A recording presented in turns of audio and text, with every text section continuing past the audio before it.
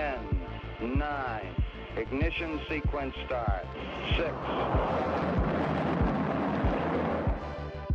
Hello, and welcome to Rocket Fuel, your daily update of everything that's happening in the Rocket Pool community.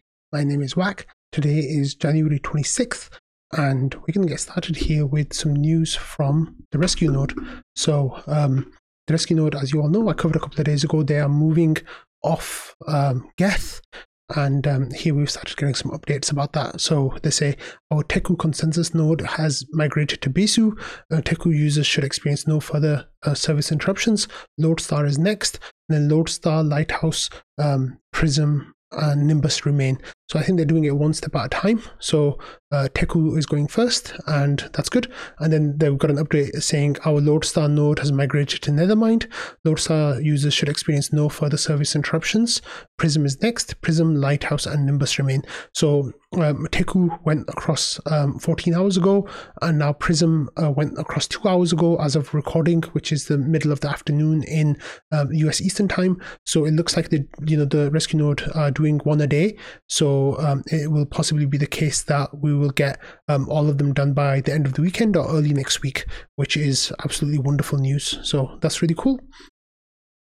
Next as well, we have more client diversity updates. So this is P2P.org, and you might remember the name P2P.org for them being the ones that were playing the timing games with the MEV blocks, and they are of course a Lido node operator. And here it says Ethereum client diversity update. As part of our client diversity strategy, we have successfully transitioned from Geth to Besu.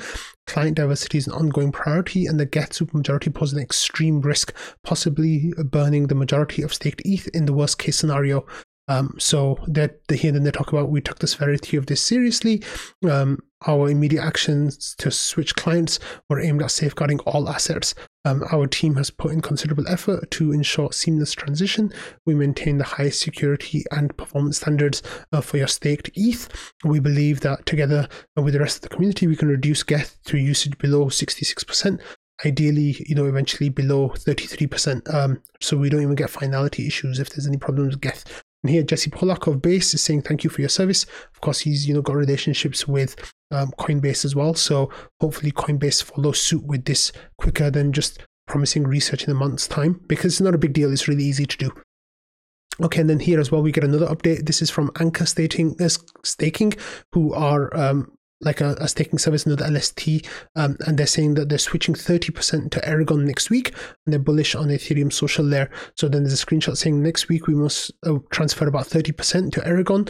Also, we have power validators in SSV, and most SSV operators use different clients, but we plan to have much more features in Q1 around decentralization in general. So this is, of course, Anchor saying that this is what they're signaling, and they're tagged Superphase and Jasper as well, which is really cool amongst other people. So this is this news was tagged with those people, so it just shows you how they're kind of carving out this position for themselves as people who care about client diversity, which is really cool. Of course, Fizz remains the Superman of that, which is awesome. And then we had so this is ongoing. This is really great that this is happening, and I think it might be that we are already below 66%. It's just the numbers haven't been updated yet. Let me see if I have the website here. Clientdiversity.org. So if we have a look over here, the current distribution, it says 78% Geth, but that I don't know if that includes all nodes and like P2P and a bunch of these other groups that are saying that they're moving. Like just all nodes themselves have about 3% of Ethereum staked with them. ETH staked ETH. 3% of staked ETH is staked with all nodes. So this is really good to see that this numbers should be coming down. It might already be below, like I said, 66%, but maybe not quite yet. But hopefully, within a month or two, we should be doing really well. This is really wonderful, just how quickly, the community understood the severity of the current, the status quo, and acted to move on it really quickly. Like we just literally need one Coinbase, for example, with 15% of the stake to move to Bisu, and then Bisu would have 20%, Nethermind would have 14%, and Geth would have 63%. So that just on its own would be fantastic. If we get a bunch of them to move to Nethermind and Bisu, because those are the most production ready clients at the moment. Aragon, from what I understand, isn't quite there for running validators, and Reth, I think, still needs to build up some Lindy and needs to be battle tested a little bit more. But very soon, hopefully, we'll have 5 execution clients, and hopefully the distribution will be even a little bit better than the consensus side, where Prism and Lighthouse could technically cause finality issues right now, but then with Tiku, Nimbus, and Lodestar, hopefully we can get those a bit bolstered as well, so they're like 20 to 25% each, like 15 to 25% each would be fantastic there as well. Okay, next we got this update from the latest all core devs consensus call, ACDC, and they were talking about which EIPs to prioritize for Petra. So this is the upgrade that is going to be happening after Dencun, which is scheduled kind of for March right now. It looks like middle of March, potentially maybe the end of March if there's any bugs that come up in testnet deployments. But this is a discussion that's been happening now for the last few days, where people working with different client teams are kind of signaling which EIPs they think should have priority and which ones they like support moving forward with. At this point, nothing is set in stone, so everything can change. However, it seems like a lot of people are talking about EIP 7002 to be included, and this is the EIP that will enable execution layer triggerable exits. So it'll be like forced exits. So what this means is if you sign, if you become a node operator with Rocket Pool, you will give Rocket Pool the ability to kick your node off the network, and this will be used, if you're misbehaving by like stealing MEV or anything like that. Now, this is a really, really big update for Rocket Pool, because we need this to help with our scaling, right? Like at the moment, we're at the limit of what we can do safely with LEB8s when you keep MEV theft in mind. And then going forwards, EIP 7002 will really open the door for megapools, and with megapools we'll be able to change the collateral type so it's across the node instead of across a single validator, and we will also be able to potentially get down to LEB2s, maybe even LEB 1.5s. I've seen some people float around, but we'll have to assess the safety of those numbers. There's another one that impacts Rocket Pool, but here Christine says that the devs are still debating whether to prioritize EIP 7251, and this is increasing the increasing the max effective balance. So at the moment you stop earning rewards on 32 ETH. That's the max and the minimum that you need for your validator. However, increasing the maximum amount that you have in your validator means that you'll be able to compound your rewards. Also, it means that people will consolidate their stake into fewer validators, and what will happen with that is it'll reduce the load on the network. So hopefully we can then do cool stuff with like blobs and other cool stuff that we're unlocking right now. So this is really important. Like I said, these discussions are still ongoing, but it seems like there's strong support for 7002, and that I think is going to be huge for Rocket Pool. I don't have the tweet anymore, but I saw something. It was from POTUS, so let me see if I can find it actually. So this discussion was I'm not sure what it is. Basically, POTUS here was saying that they want a slimmer Petra upgrade so they can ship it before the end of the year, like end of Q3 or beginning of Q4. That would be absolutely phenomenal, but it also means that we need to get we need to start moving quick to get Saturn ready, because ideally we'd like to deploy Saturn in conjunction with Petra and forced exits. That would be absolutely amazing. So definitely keep an eye on this space. I'll keep you all up to date on everything that's going on, and anything of course that relates to Rocket Pool, I'll be here for it.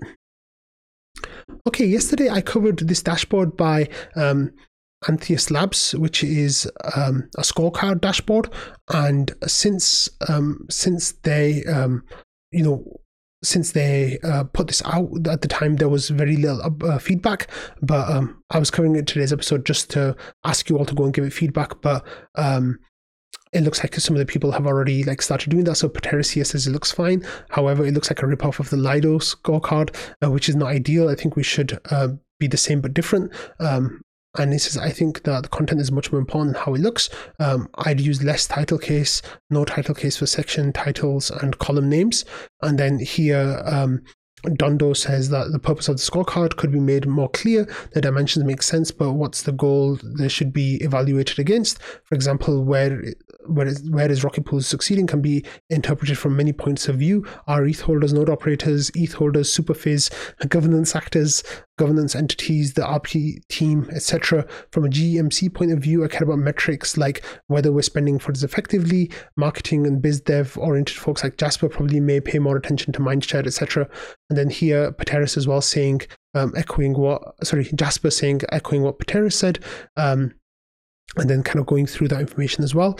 And, the Antheist team people are, saying thank you for reading through and saying thank you for the recommendations and just talk about UX. So those are some of the feedback things that they've done.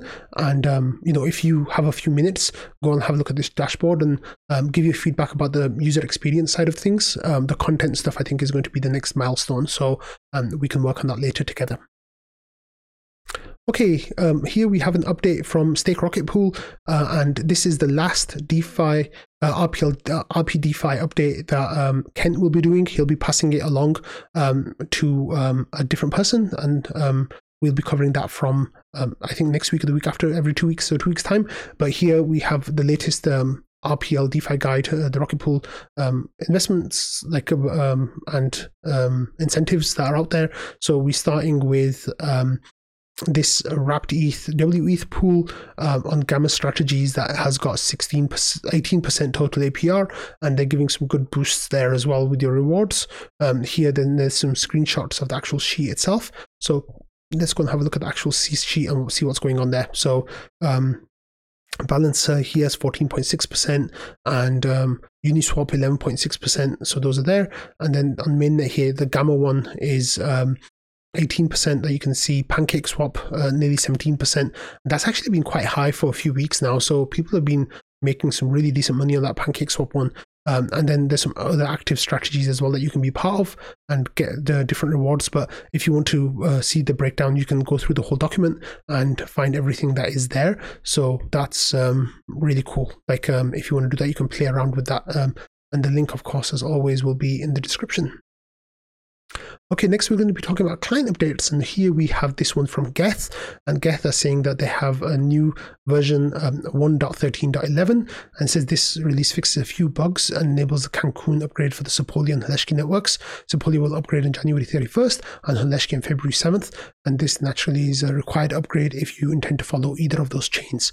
So then they're just talking about what else is included in there. But if you are in either of those testnets, I know that there's a Rocket Pool contingent on Heleşki, then if you're running Geth on there, you'll need to upgrade to make sure that you don't split the chain. Okay, next we're going to move away from Rocket Pool stuff and talk about some other stuff.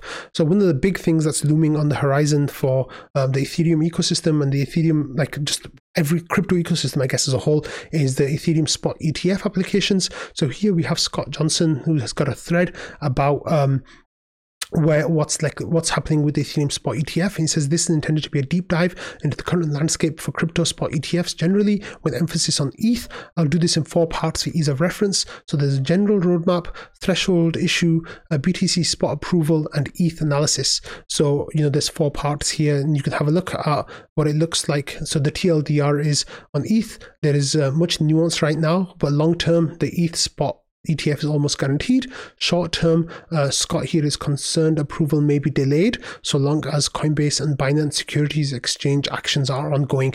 So those court cases might hang over the decision of the SEC, even though Ethereum is not listed as a security in either of those cases.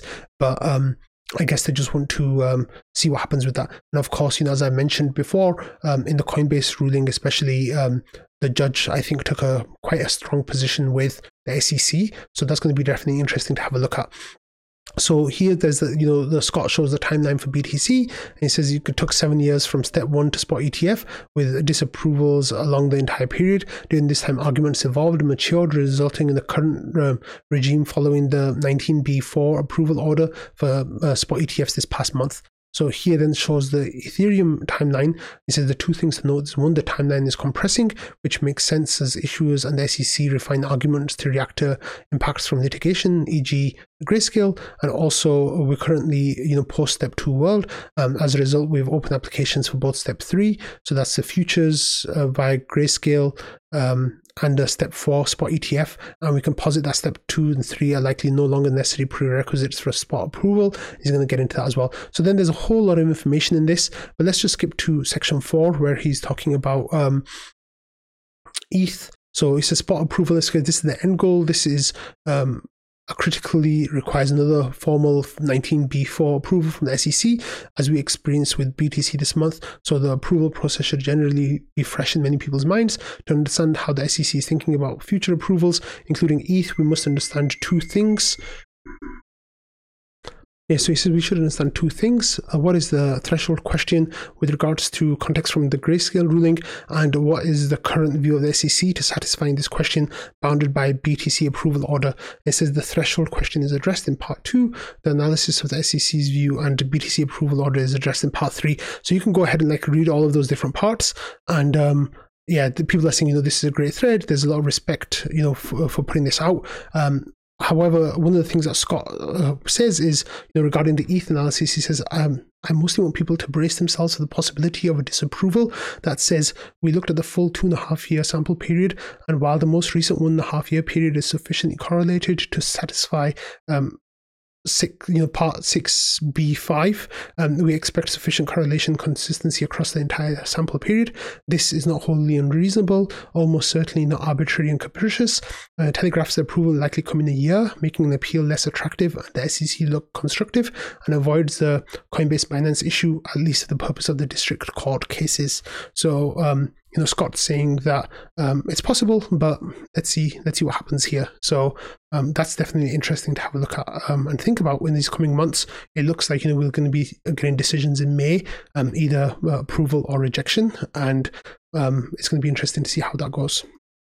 Okay, I'm covering some Gravita news here today because they are unveiling a partnership with Stakewise. So they're saying that they're accepting OSETH from Stakewise as collateral for minting GRAI, and they have a mint cap of 1 million GRAI with a max LTV of 80%. So that's how they're letting you borrow against that.